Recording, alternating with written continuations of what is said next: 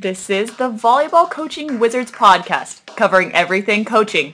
Motivated and inspired by interviews and conversations with some of the world's great volleyball coaches. To learn more about the project, visit volleyballcoachingwizards.com. Now here are your hosts, John Foreman and Mark Lebedew. Welcome to episode 20 of the podcast.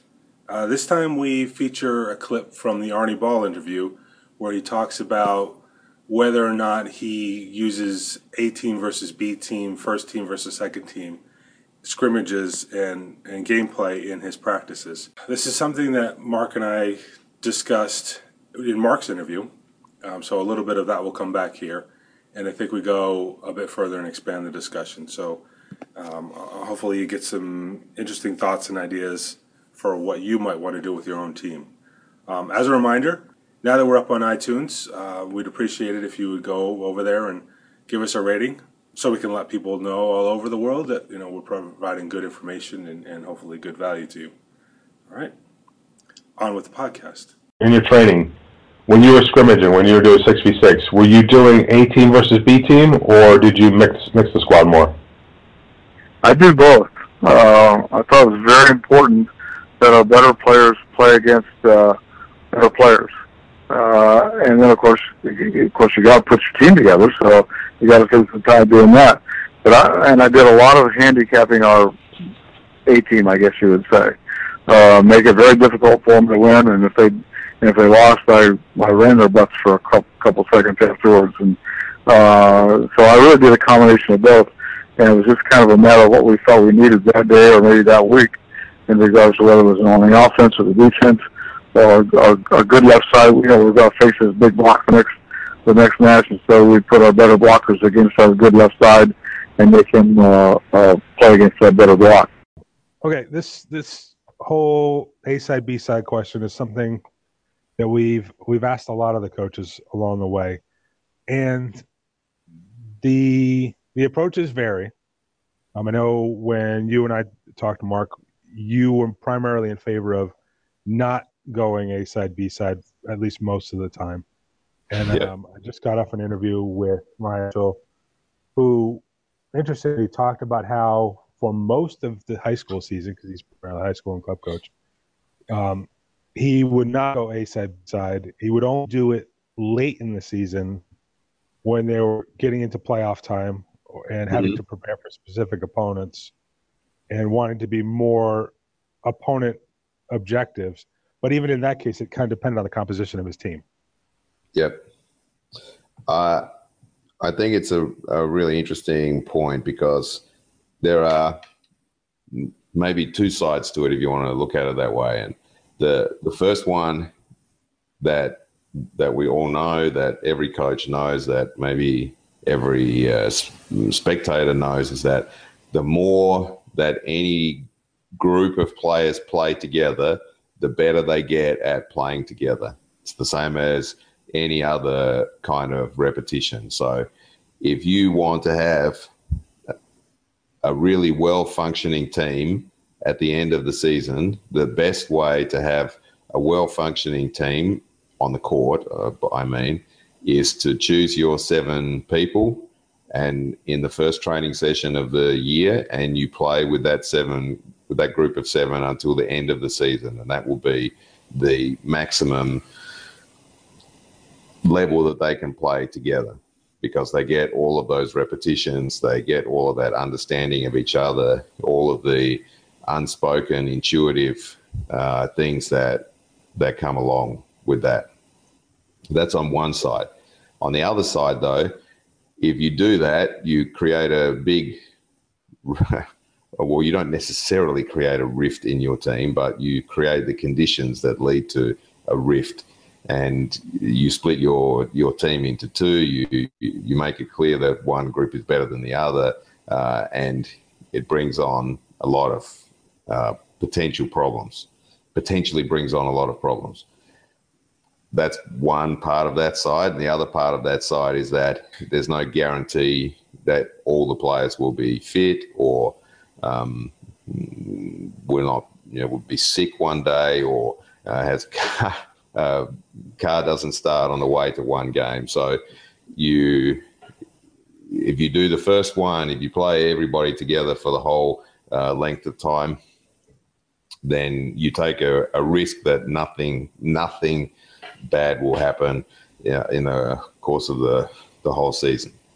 So my approach is more on the, as you intimated, is more on the second part of it. So I want to have 12 guys that feel involved in the process, 12 or 14 guys that feel involved in the group, that feel they're making a contribution. I can't split playing time. I wouldn't want to necessarily either. But if everybody has a chance to play with the first setter, to play with the first libero, all of those things, then they're more engaged in practice from a day-to-day point of view. And the second one is that there's no season where nothing goes wrong. So there's always an important match where you have a guy who's injured or who steps on someone's ankle, or our season is in the winter, so there's always 4 guys that get sick during the season, and you'll lose a couple of games that way as well. So I like to have everybody A, engaged, and B, prepared for the moment that they will have to play. Okay, now, when you were at Berlin, you obviously had this situation where in any given match, it probably didn't matter a heck of a lot which set of guys you put out on the court, because you were, aside from one, maybe 2 or 3 teams on any given night, you were a dominant team in the league, and you were going to be comfortable about winning those matches. And you were basically going toward playoffs. Comfortable is not the correct adjective there. Okay, how about the expectations were that you would win those matches regardless of who you put on the court, just because of the talent advantage. Now, this year in Poland, you've been leading a team that's mid-table. So a different scenario. Has that impacted at all how you look at the A team, B team thing in training? In training, not at all. Not at all. You're absolutely right. In Berlin, the way that our team was and the league was, we could, with almost any combination of players, win, let's say 80% of the games, and I use that opportunity to keep players involved, to keep them engaged, to keep them fit, also to rest guys. We played a lot of matches. We were generally playing twice a week, so that was part of the season management. The reason I stopped you saying comfortable is because it's one of the things I noticed this season was that I wasn't, in some way, I was much less stressed this season during games, because and I worked out in the end that the last seasons, when I was changing the team and rotating players a lot, I was essentially not going 100% to win every game while still winning the game. And so this was a stressful situation for me, because I still had to win the game, but I had to be also true to my greater strategic plan. So if there's one thing I hate, there's actually lots of them, so I don't know why I would ever say there's one thing, but is when a coach decides to give certain players a rest or try some combination and then gives up halfway through the first set and changes everything back, and in the end he has achieved nothing except basically annoy every single person in the group. So, and more than likely he lost the game as well. It happened to us in a Champions League game once where the team wanted to rest their star player who had a huge workload in a game that wasn't important. The positions were already set. And so they played somebody else in that position. They played really badly. They ended up putting their starter in. So he didn't get his rest. The guy who had a chance to play didn't get to play. They still lost the game. So in the end, nobody was happy. And instead of just accepting responsibility for the decision, he tried to have it both ways. Right. Anyway, but in Poland, because I was just going to say, I can appreciate the stress level of having to play against teams where the expectation is that you're going to win. Yeah. Because I know when I was coaching at Exeter, those were the stressful matches. Like, you're supposed to win this match, and so your expectation and everybody's expectation is that you do that. Whereas when you're playing against a team that's much more to your level, you realize, okay, this could go either way. It's not that part necessarily, but the part that I wasn't playing with my starters.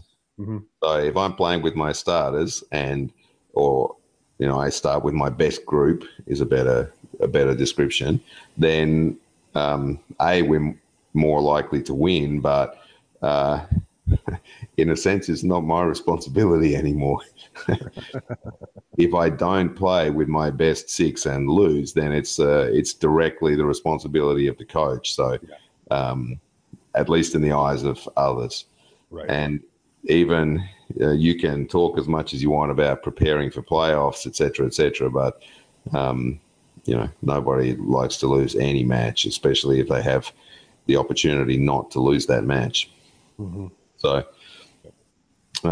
there is that, but if we bring it back to the original point about training, I think that I'm definitely in favour of mixing the group and including everybody or nearly everybody in every combination.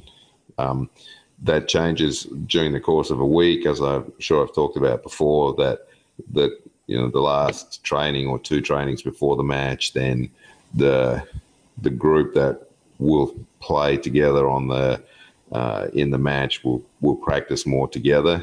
But in the first part of the week, then will definitely be some kind of mixture. Yep.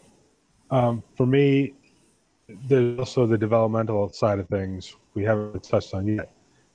But and this is what Ryan Mitchell gets at in his discussion of it, is that he's looking at it developmentally through the course of the season, up to the time of playoffs when now you got to get serious and you got to be focused on your opponent. And he wants obviously the less experienced players. In his case, he's looking at he might have a squad that's his starters are primarily seniors and juniors, but he may have some sophomores or freshmen in there mixed in. And so obviously he wants to be bringing them along in their development through the process, and that's aided by them getting a chance to play with the better players. Yes. And in my case, when I was coaching in Exeter, and we were literally running two squads out of one training group because the top group would play in Division I and the bottom group would play in Division II.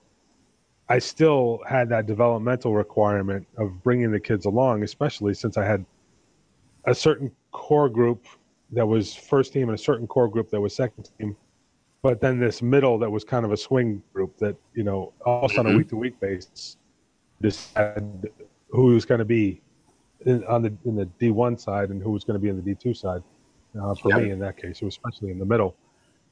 And I had to work them all together. But like you talked about, I favored working them in an integrated fashion and not in two separate groups.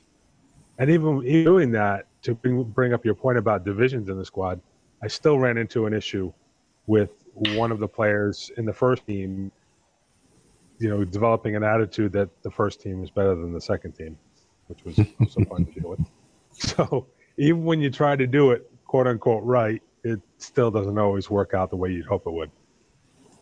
There are always those kinds of issues. So, you have the issue of the starters, for example, not getting to practice enough together.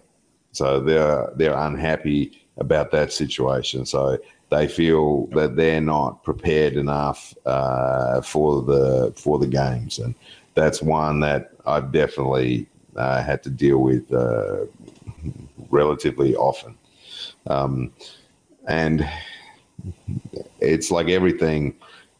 This is probably something I talk about in every single podcast, that there are lots of different ways to do it, and you just have to sell it as best as you can to the players, that they support the decision and understand that there are reasons that are not always the very first thing that comes into their mind, that a coach is working always at one or two, or not one, at 2 or 3 or 4 different levels all at the same time, about development, about rest, about injury management, about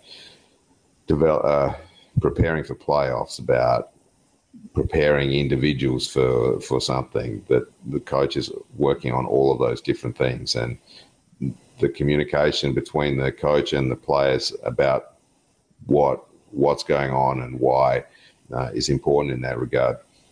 Yep. All right, let's talk about the kind of, I guess, the technical element of working these two different styles. Yeah. And I already brought him up, and he said, on the one hand, if you're doing split squad or integrated squad and not A/B, you still want to put your best players against your best players to challenge each other. So I'd say go ahead. I'd correct that. I'd say not that you still want to do it, that rather that is the object of it.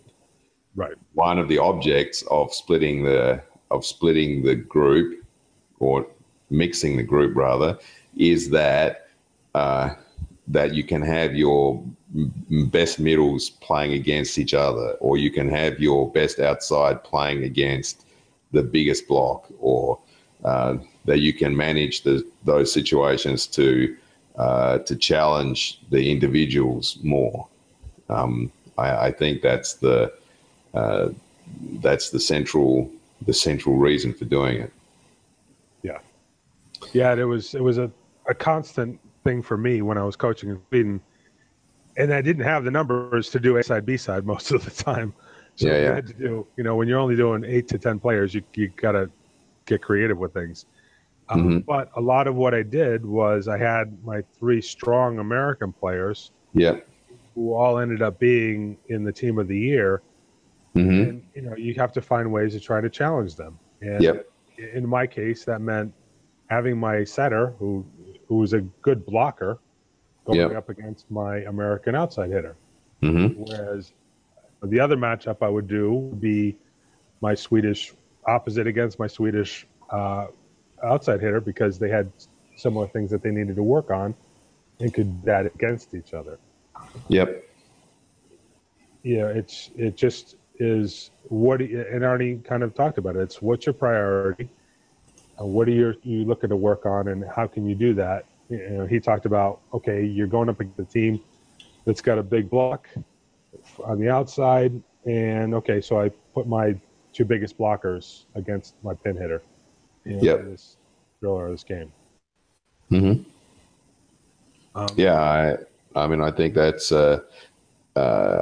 one of the things that you have to consider. I don't remember the actual mechanics of the drill, but I remember seeing a clinic from Terry Liskevich that maybe 20 years ago now, more than 20 years ago. And it was some kind of snake drill where the starters, he rotated the groups so that the starters were in the front court against each other. And the second 6 was in the front court against each other, so that he managed that situation in that way. Or so there are lots of ways. There are lots of ways to do it, and you just have to be clear in every moment, in every part of the season, every part of the week, every part of the training, what your actual goal is for that given day. Yep. And then flipping it around, when you are doing A versus B, what sorts of things do you do to try to maintain a competitive balance? Competitive balance is important because if I'm competing in any drill, I want the score to be close. Ideally I want to organize the team so that the sets go to advantage, and that doesn't matter if I'm playing some kind of bugger game for warm up or a 6 against 6. I want every set to go to advantage. So wait.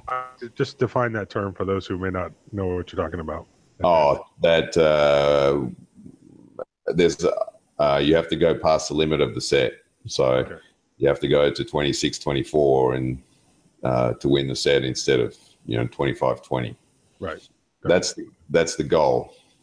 As it happens, when I actually do work with the first 6, it's less often competitive. So the way I've tended to work in the last 2 or 3 seasons is that the last practice before a game and maybe the last 2 practices before the game are not actually competitive. So it'll be, well, nearly everything I do is 6 against 6, but it's 6 against 6 with some control, some extra ball, some 2 extra balls, whatever the deal is, but without scoring. And that's one way to overcome the imbalance that you normally have with A and B sides.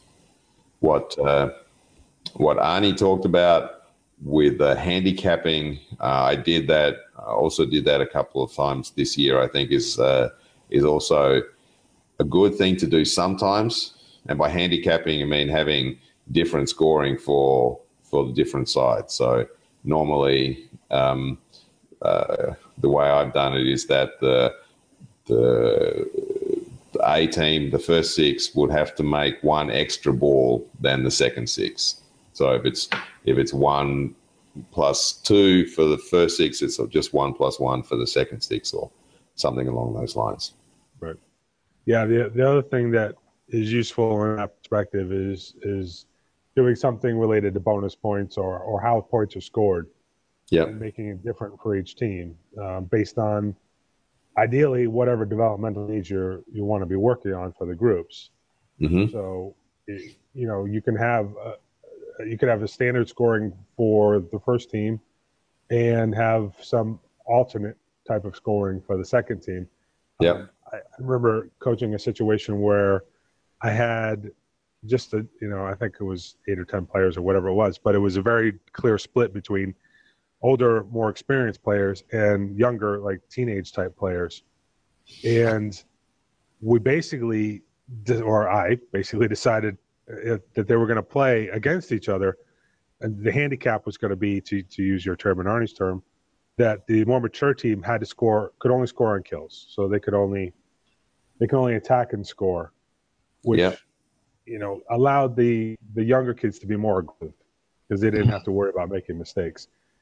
And it ended up being a really competitive game in the end. That I think for a while the older players were losing by several points.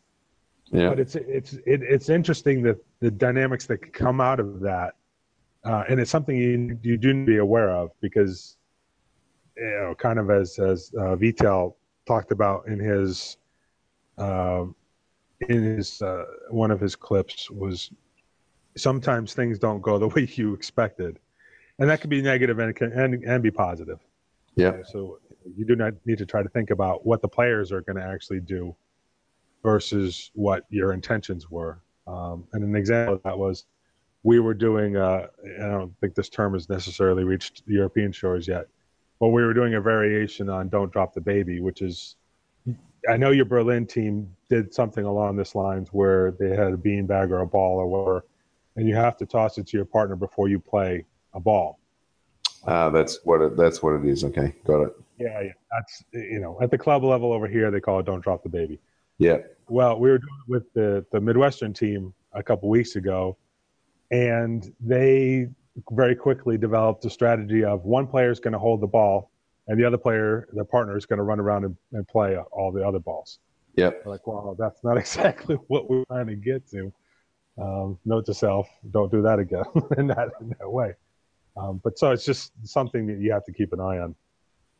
I think specifically to that point, I always try to encourage my team to find the best solution to a problem. Right. So what I've always said, and especially when I had junior teams, we used to talk about this a lot. I said, I want you to figure out the easiest, the fastest way to win whatever the game is.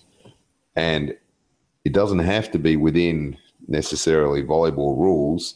If I don't make a rule, any particular rule, then you are well within your rights then to take advantage of it. So if I don't say that you have to hit under the net, but you can hit under the net and win the point, then that's what you should do. And then it's incumbent on me to change the rule for the next one.